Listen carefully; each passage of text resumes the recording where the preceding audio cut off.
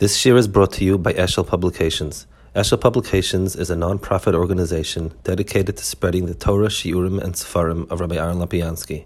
For sponsorships or more information, visit eshelpublications.com. We were speaking about the Masorah of Torah Sheba'al Peh. We spoke about Bez Nagadol. We mentioned the Gemara and the Chesimas HaGemara and why we can't argue. We mentioned two shitas. There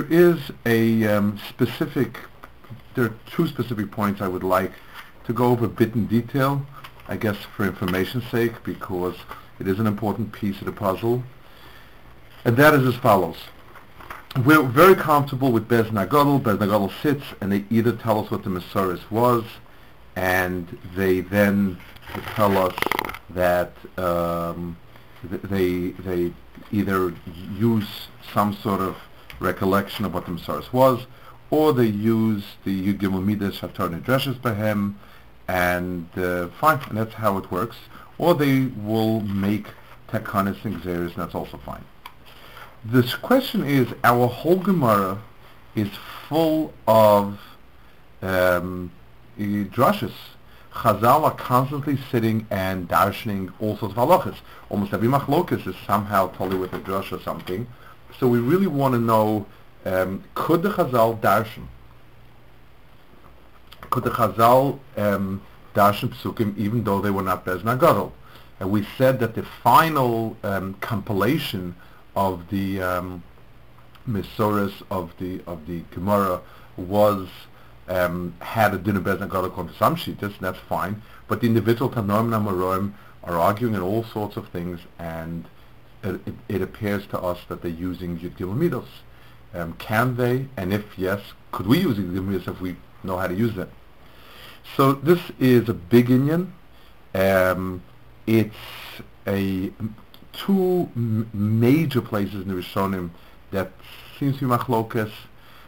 It's unfortunately hazy a bit, and I'll try to just bring the information out. The first one is a big machlokas in Sefer HaMitzvahs of the Rambam. The Rambam Sefer HaMitzvahs has shroshim before.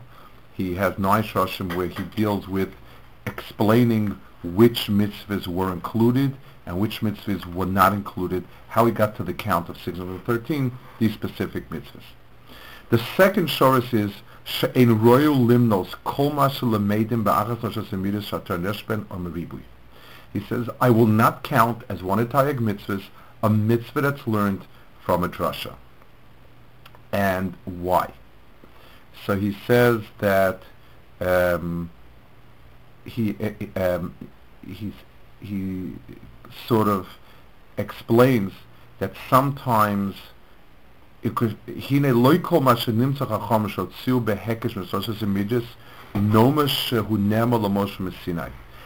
everything that Chazal came up with in the 13 meters will we say that this was given to Moshe b'Sinai.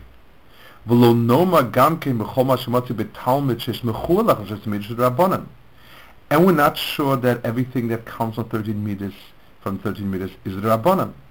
Sometimes it's Mikubal for Moshe b'Sinai, and we also are masmech at the Yud Gimel Midas. Sometimes it's a branch of the Rises, and therefore we're not sure. So the Rambam is very, very not clear what he means exactly.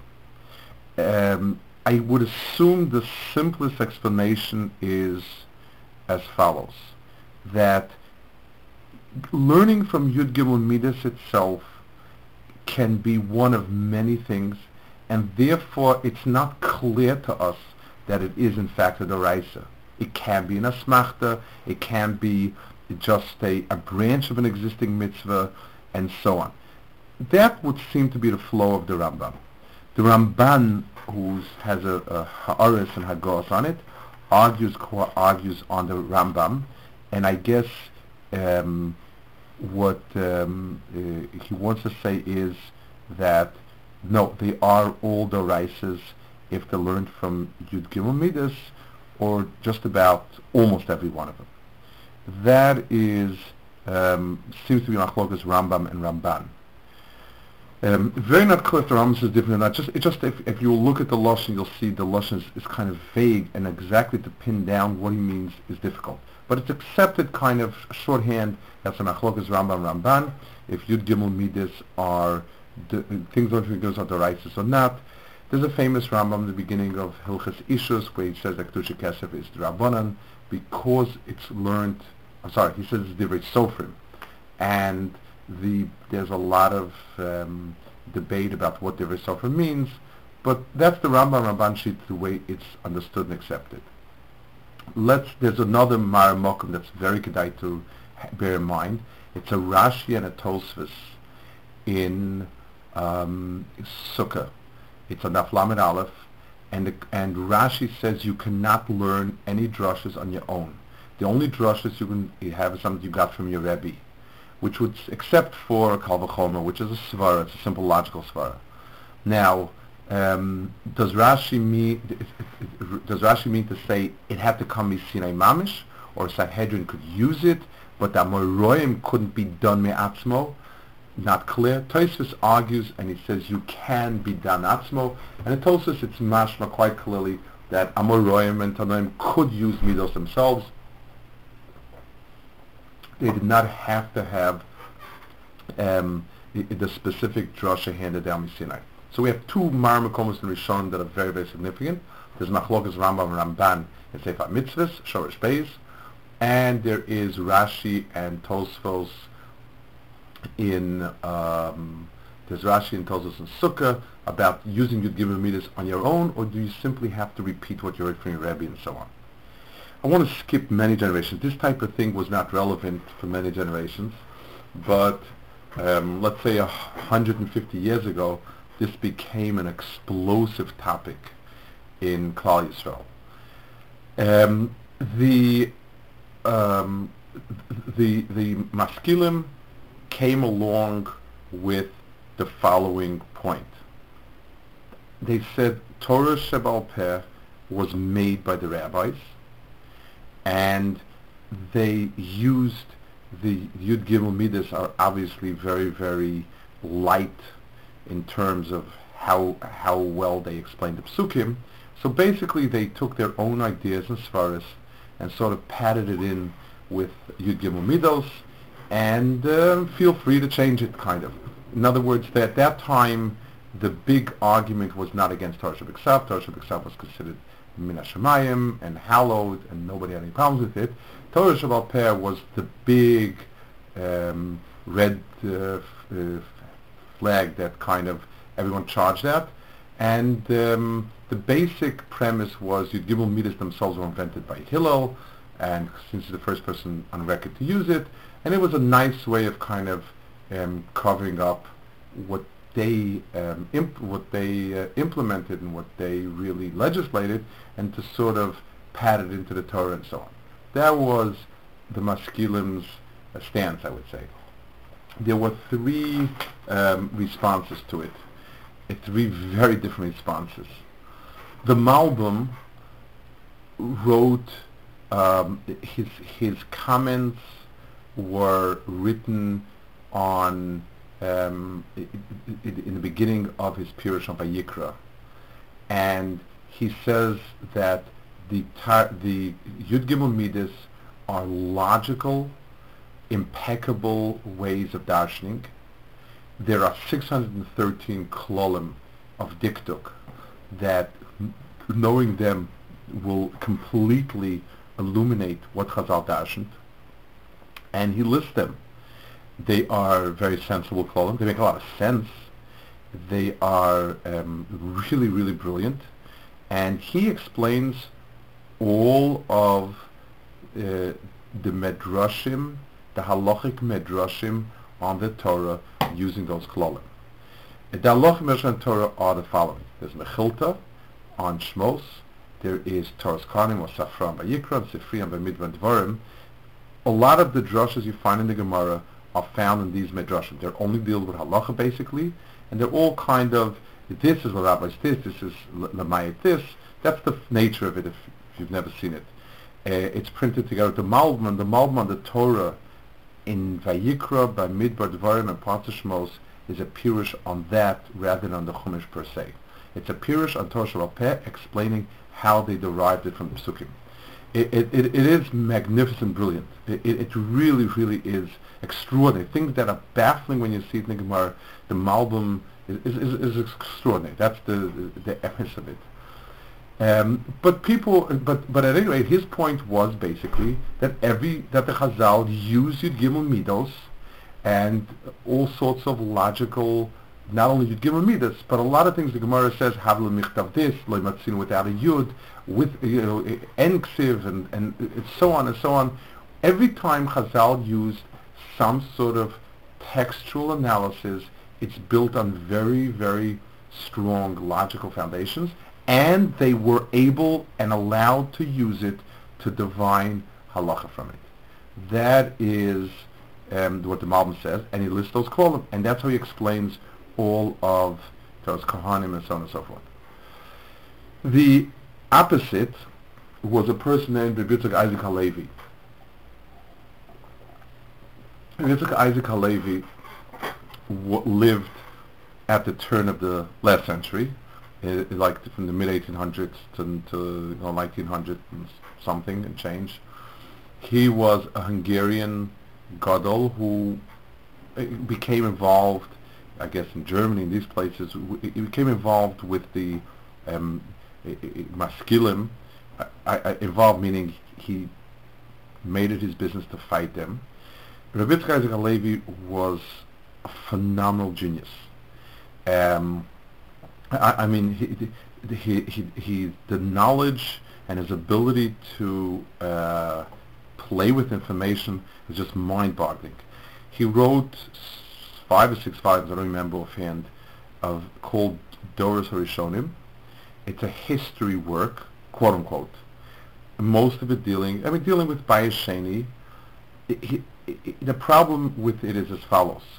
Before you run off to get your set, it is written quite out of order. In other words, he deals with topics and issues, so he took on topics that he felt Maskilim had been terribly wrong about, and so it doesn't start from the beginning and end at the end. It's all over the place. So if your ideas in history are not great, then this is only going to confuse you further. He also deals with topics. So he will quote Gretz, and Gretz said that to be sure was lived at this time, did this, or whatever it is. And then he will proceed to bring 25, 30 places in Shas that disprove it. And I mean, mind-boggling amount of information at his command. I remember one of the first times I was looking through some of it, I had been learning a Mishnah Zvachim, and he quotes it as a riot or something. Had I chazed it 1,000 times, I wouldn't have chapped. He took out some very ancillary fact from it, but he had it as command. It is stunning. He also read Josephus in his original Greek, and he did something very, very smart. I mean, he writes it in Greek, he'll quote it in Greek and then explain it. He also shows you that since Josephus was a very political person, I mean, he was Jewish, he worked for the Romans, he lived in Rome at some point, he didn't want to be branded a traitor, so in different works of Josephus, you get different messages, kind of like a modern-day politician. By comparing the different things that he writes and showing you where he obviously was playing for the audience, he's able to get at the truth. So he's really, really a stunning work. But he writes extremely deprecating of anyone that stood in his way, including Rashi, including the Malbim. He writes very, very sharp Lashonos against the Malbim and very cynical Lashonos. Basically, his point is as follows, and his point that he's trying to make is an extreme point, but he does have some magnificent proofs, but at the end of the day, I don't think that's his point. He said Yud Gimel Midos for Tanoim HaMaroim was meaningless. It simply was a way of a mnemonic device to remember stuff. That's all it was. Nothing more, nothing less. which is astounding, because that means that the big part of our Shas is kind of just memory pain. yeah. It's like sort of to polish up. It's like sometimes when you read a modern day psak of an Israeli secular judge, he will brush it up with a few chazals and a few psukim and maybe a quote from Bialik or two, just to give it sort of a Jewish flavor. But he has two very he has many rayas. The Marshal, there's a huge sugya in Shabbos, about 2 blot long. Where do we learn Tumas Avodah Zarah from? Tumas Avodah Zarah is Rabbanan. There is no ifs, ands, and buts about it. And yet the Gemara is looking at that from a pasuk, and psukim, and back and forth, and can learn from here, can learn from there, and so on and so forth. So Rabbi Zelig says, well, what are you going to say over here? And he has another sugya or two like that, where the Gemara will go to a longer richos on something that's clearly Rabbanan l'chol, not as shaili. But he writes very, very sharp. So his point is, his sheet is the other extreme, that all of Torah is a Masoras. The arguments were about, which is the valve Masorah, and the Yud Gimel Midas. No one was allowed to doubt Yud Gimel Midas. Therefore, they were all wrong, and so on and so forth. That's, I would say, the extreme. The Rashal Hirsch has a Rashal Hirsch. He's dealing with a different issue, but the way he explains the Gimel Midas seems to be a very plausible middle ground, and a lot, it's something which really is meniach as miyashes adas a lot better. In Rashal Hirsch, you'll find it. So Doros Rishonim, this is very much in the beginning of his first sefer, I think, what I quoted you. For those of you who really do feel that they would like to look into these things and so on, somebody in Israel put out he redid the Doros Rishonim. You can probably still get it. It gets republished every so often. They've also put out halachic work of his, not on halacha, but on pilpul, batim levadim, on on like shashmaitzah type inyanim. Somebody wrote a sefer called Vayar Menucha, where he took basically Rabbi Yitzchak Levi's works, most important pieces, put them in chronological order, a little more structured, and it's a little bit easier. It's only 2 volumes, and with an index, it's kind of a little more user-friendly of sorts. The Rav Shamshon Hirsch is to be found in the collected writings. Volume 5 is the one that deals with a lot of these issues. Now, if you thought that Rav Shamshon Hirsch was a kind of poetic, seeing only the beauty and the bria and so on and so forth, have a look at that, because this is where he's very, very, very strong, strident.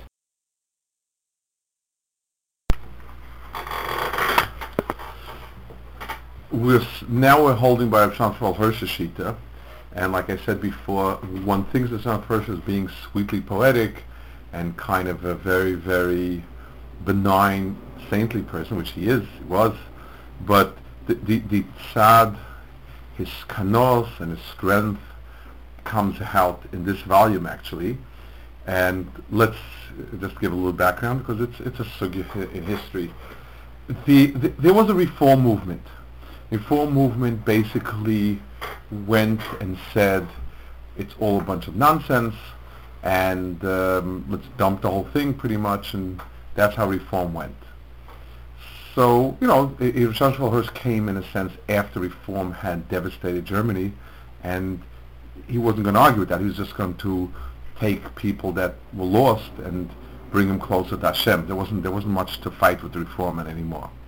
However, there was another movement which became the forerunner, I guess, of the conservative movement today.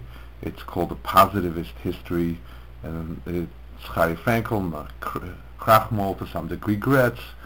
Basically, these were people that said Judaism is very, very important.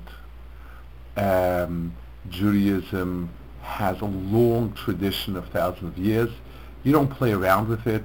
People who made these laws were very wise people who withstood the test of time, and very, very, very positive, but very clear that they came not from God, but from wise people.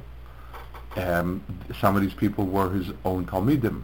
There was a whole, this is what became, I guess, more the beginning of Yiddish Wissenschaft, with Jewish studies, and very similar, I guess, to what the conservative movement was, the JTS is today, or was yesterday.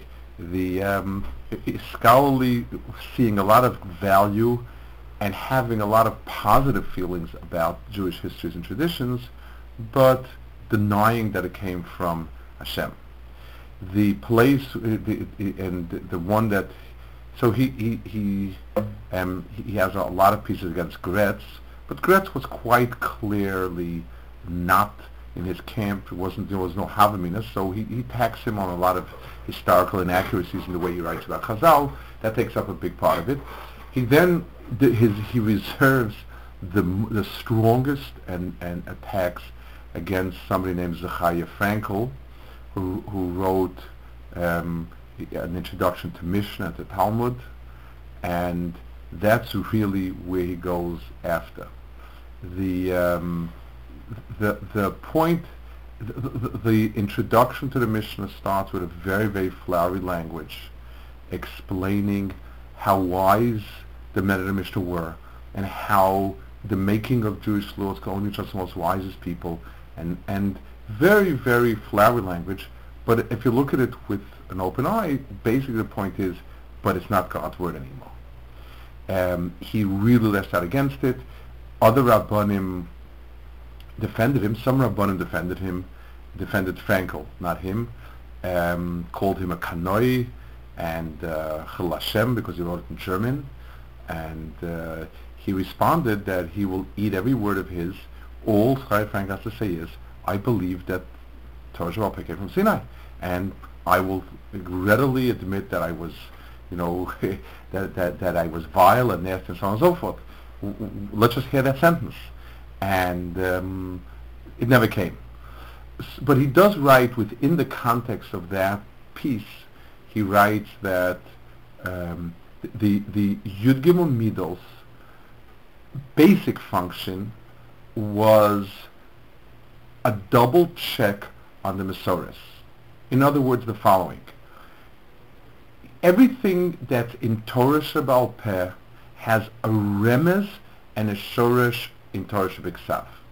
The halachas themselves were given Misinai, but they also have a drasha, except for a handful that we shall call, that the Gemara calls Lachim Sinai.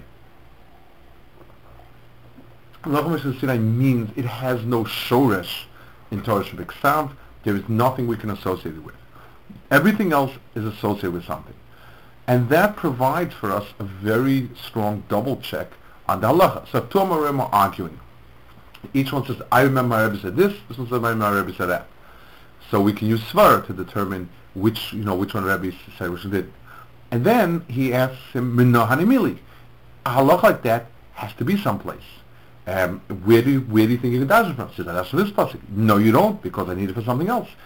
So there is, the Tanoim and Amoraim could not use Yud Gimel Midos to learn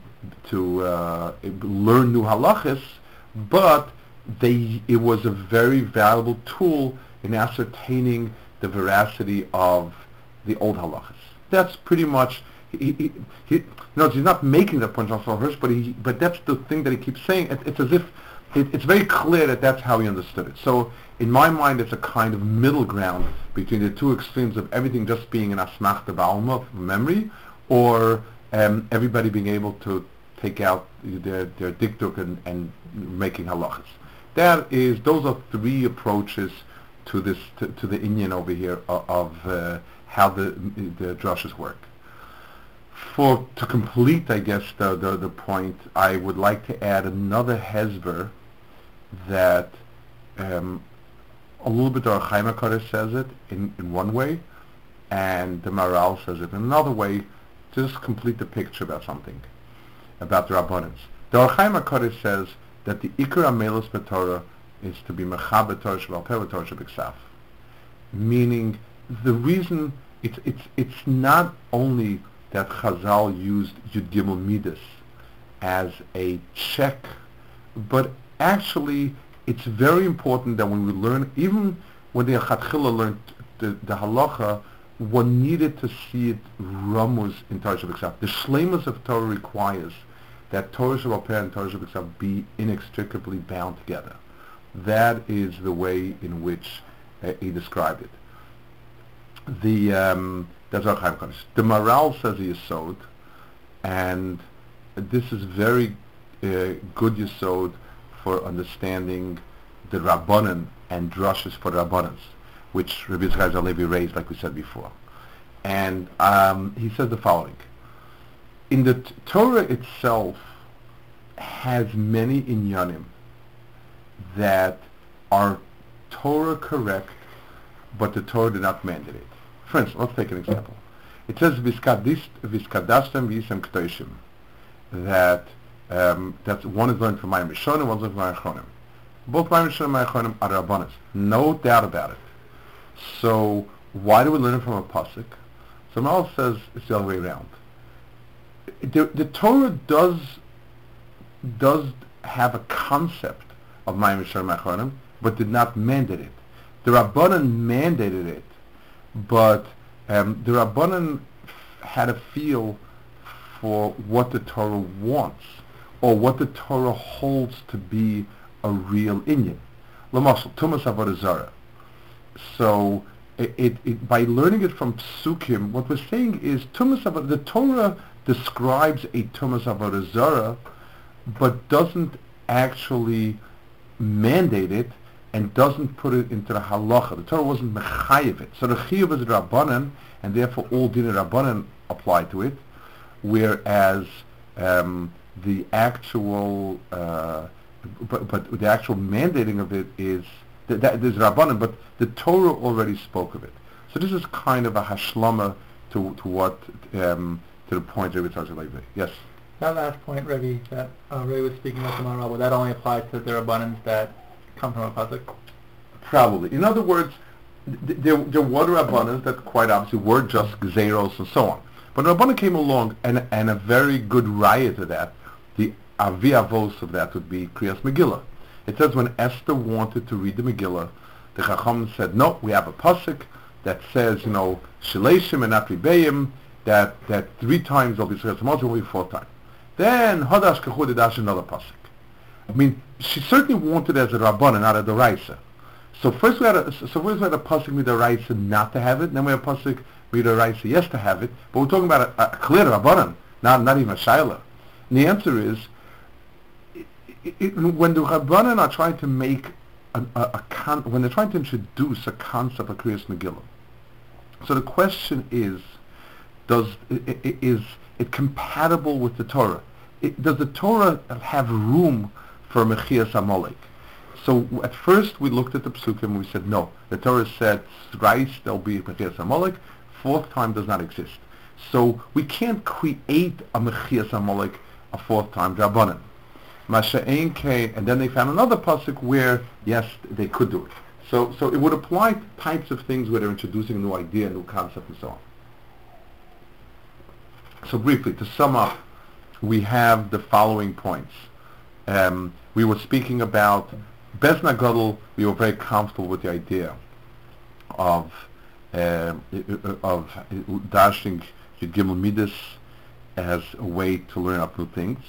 The Gemara, the whole Talmud, Mishnah Talmud era, which was not a Bezna Gadol while it was going on, could they use Yud Gimel Midas? And by extension, that would mean we could use Yud Gimel Midas. So we found the Machlokas Rambam and Ramban. Very hard to pin the Rambam down, whether he's talking. The Rambam on the surface seems to be just saying that you can't ever know from the Gemara by when the Gemara does the pasuk whether it's a Doraisa, whether it's not Smachta, whatever it is. Ramban argues and says it's a Doraisa. The Rambam and Halacha refers to it, Divrei Sofrim and so on. So that's one Machlokas that we touched on. We mentioned the Machlokas Rashi and Tosfos in Sukkah, whether can every person, and I assume the person we're talking about would be a Tana Amora simply because they had the know-how, can you darshan Psukim on your own or not? Rashi says only Kal V'chomer because that's sort of a logical svara, and Tosfos says yes you can. Then we mapped out the three major approaches of the last generation where these topics became very, very, they became very actual, and there was a lot of polemic around it, and that is the Malbim who gives ironclad dikduk rules that basically anyone could have used because they're simply logical dikduk rules, very, very sharp and very insightful ones. To Rabbi Yitzchak Isaac Halevi, who says the opposite, that everything had to come from Masoros, and these all the drushes in the Torah are just smachtas ba'alma. To what we saw, what I think Rav Shlomo Hirsch understood, and I think many others understand it that way, that it is a double check system. In other words, every halacha in the Torah, came in itself and has a place in a drasha.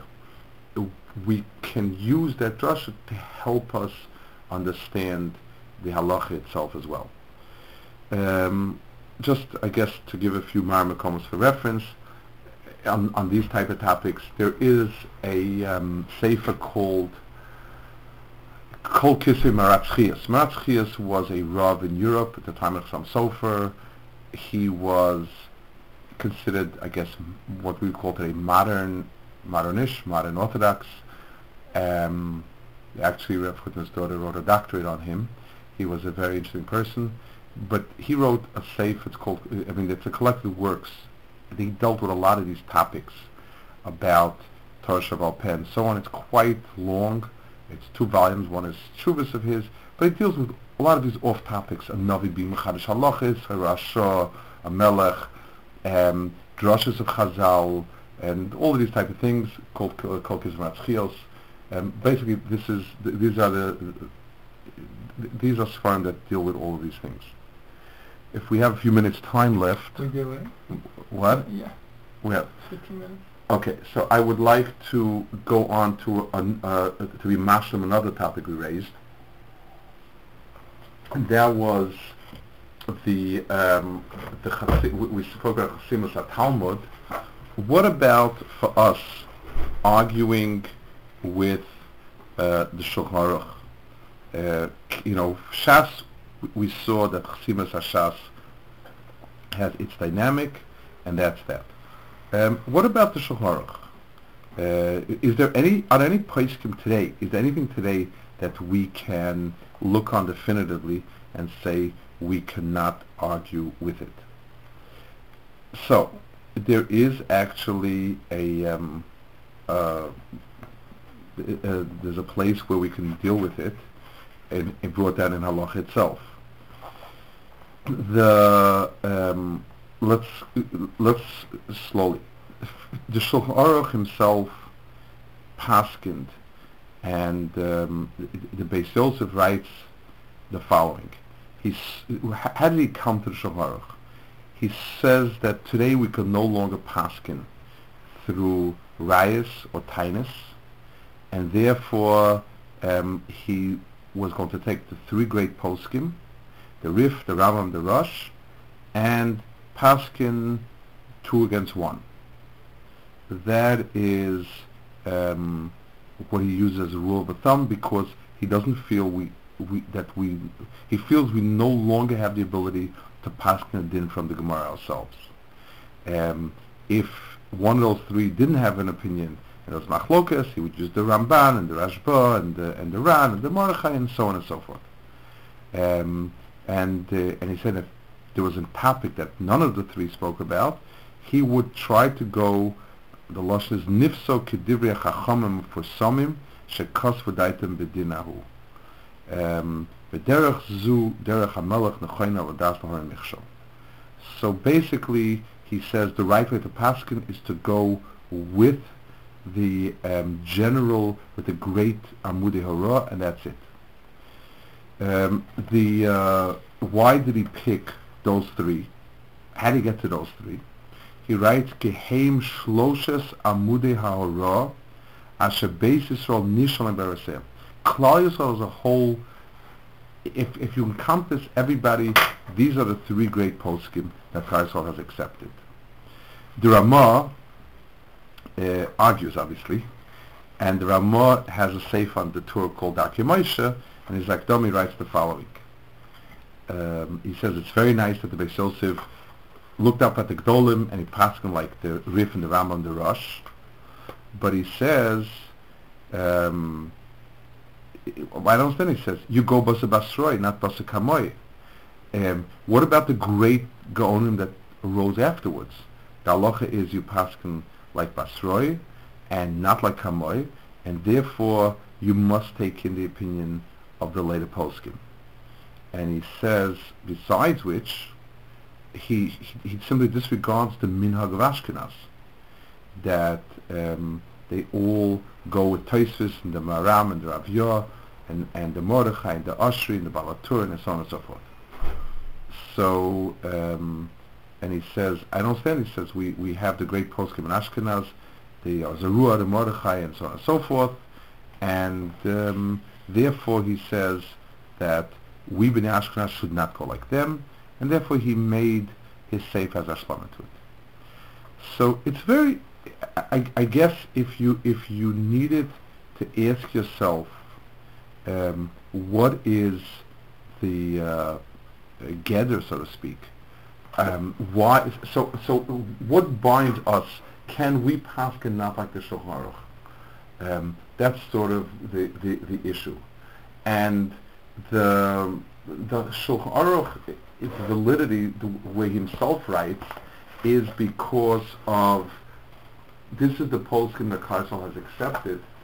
So let's say that were to change. In other words, is it in any way different than having poskim that are, let's say, all the poskim they would start doing differently? L'mashal, and here we have something that is very shaykh, the Magen Avram and the Taz, and all the later Nosekalim would paskin not like Ramah, not like the Shulchan Aruch. So possible it would change. In other words, we do. In other words, where the Nosekalim disagree with the Ramah and the Shulchan Aruch, we go with them. What I've always found interesting, I don't have an answer for it, is, so how do I know, I mean, the first people that did this, that changed from Shulchan Aruch, whatever it is, the Magen Avram, whoever argued, L'chura was doing something wrong, or was he not doing something wrong? In other words, I understand the general concept that you go Basar or Rov, or this Pashad HaMinhag, but I'm not quite sure how the minhag got started. I have the same issue actually with the, we have takanis and gzeres that were not nispashit, and therefore the Rambam says if they're not nispashit, they're not chal, or they can be overthrown, whatever. But what does it mean not nispashit? Like, who was the first shegitz to say no? I don't have a clear. There is one more place where what is considered to be normative halacha is mentioned. This is a very important place. It is in Choshen Mishpat Siman Chaf Hey. Over there the halacha is, let's say a dayan made a mistake. Does he have to pay or not? Can he reverse his psak and so on? So I'm going to read, it says as follows. If there is a mistake, a dayan that paskins the din mominus, if he paskins against a mefurish Mishnah Gemara or divrei haposkim, that's what he calls it, a dinim mefurish b'mishnah b'gemara or b'divrei haposkim, choza hadin v'dona isa kehalacha. You repaskin it. So in other words, the dayan forgot him for Sifra Shulchan Aruch, or certainly Gemara, repaskins it. Miu, he says, Hago, the Ramah argues. Doesn't argue, but he qualifies it. Miu, he says, Yesh Omrim, Dimnira L'dayan L'vnei Doro, Mikoach Rayos Muchrachos, She'ena Ding Moshus Poskim. Let's say the poskim, the Rambam and the Rif and so on wrote that. But the dayan and the people's generation feel that they made a mistake. Yachol lachol. You can argue. Me'acha she'no niska be'gemara because it's not mentioned in Gemara. The Torah brings it from the Rosh, he says. Mikol makom, he says, the Ramah, Ein lahakol bedava shechmir ba chiburim shenispasu b'rov Yisrael. You should not be makel and not paskin like the sperm that have been spashed in Klal Yisrael and become a kubla Klal Yisrael. Im lo shekibel me rabosov shenogin kol sechumra. Unless he was mekal from his rabosov, that you don't give us chumra. Now, the problem with this is it's so difficult to quantify any of it. Dvarim Gluyim Vidurim Dinim First Mishnah Gemara, that's clear. That we have no problem with. But then he says, Obedivrei HaPoskim. Who those poskim are? Who determines what a posik is? What gives him the status of a posik and so on? Blank. The Ramos says, however, if he has rights against the poskim, you can argue. He ought not to do it, so that means the following. Technically he can do it, and he doesn't have to repaskin, he doesn't have to pay. He ought not to do it. It's not appropriate to do it, unless it's a kalmi rabble. So was his rabble doing right or not? Very, very hard to figure out what that means exactly. The Goyen over there in Simcha Hay says, why is it that after the Goyen says that you can argue on the Gaonim, and it doesn't mean himself, he means the Gaon of Talmud. Me'achas aliska begemara, the al hagemara ein reshus lahosef lo legroa kolsken lachlok. You can't add to the Gemara or take away from the Gemara, certainly not to argue. Which is very not clear what he means. He says you can't argue on Dina. So what it means that you can't add or take away, not clear in the Goyen. Yes. Doesn't the Gaon argue on the Gemara in places as well? No, the Goyen never argues on the Gemara. The Goyen argues on Rishonim, never argues on the Gemara. Faket. The Goyen goes very stark. The Goyen will go with Gemaras against against Rishonim. What is not uncommon in Shacharach is the Beis Yosef, the Mechaba, will go with Dina the Gemara. The Ramah will bring Minhage Ashkenaz, which many times are different than the Gemara, and the Goyen will be noted to the Beis Yosef because it's Dina the Gemara. It seems to be not uncommon in the Dark Yapsak. So this is a whole area, and the Chazon Ish writes in a letter, the Chazon Ish writes in a letter that there are certain people that we look to as the Matike Ashmua and the Goyen and the Shacharach. In other words, for us, and this is, I guess, the Chazon Ish kind of l'shitaso, that even the Gemara itself, it's just that there was a sense that the Masoros went through there, and so if we basically there's a sense that there has been a Masoros, and it's not, when a person comes along, digs up a Rishon someplace that never was part of the main Masoros Klal Yisrael. We do have a Masoros. We have the Rif, we have the Rambam, we have the Rosh, we have the Tur, we have the Beis Yosef, we have Shachar, we have Ramah. There has been Klal Yisrael's Masoros. There are very interesting shittas, all sorts of shittas, but they don't seem to be part of Masoros. Al Kopanim, I did leave off a few things that are unclear, and they are actually unclear. I mean, I think it's important at least to know where and what. So when somebody says you can't argue Shulchan Aruch and Ramah, the truth is there are places where they argue, and the klal is where there seems to be a huge consensus of poskim. You go basroi. Any one individual would not go against it, would not argue with Kamoi, but when there's a large consensus, you do seem to be able to go with it. So that takes care of a second point, and we'll move on in Mitzvah Shem next week. But I wanted to cover basically the two areas we covered to finish up Yud Gimel Midas and times at Gemara, how that worked, and today what becomes binding. So the Gemara, the Shas, Chassidus Shas seems to be based on the Gemara that Ravina and Rav Asher Sof Hora, and that's the Gemara, that's the basis for it. And last week we saw different shittas in it, And after the Gemara, there is something that the Shulchan Aruch calls Divrei HaPoskim, which is obviously something that's hard to quantify. There is the Ramah that says that's not absolutely binding, like the guide says, that the absolutely binding is only the Gemara, but it's something that a person should bear in mind and not paskin differently, unless the Ramah says he has a Masorah from his Rebbe. Very fascinating piece, but I think that's just the shleimus of it. Okay.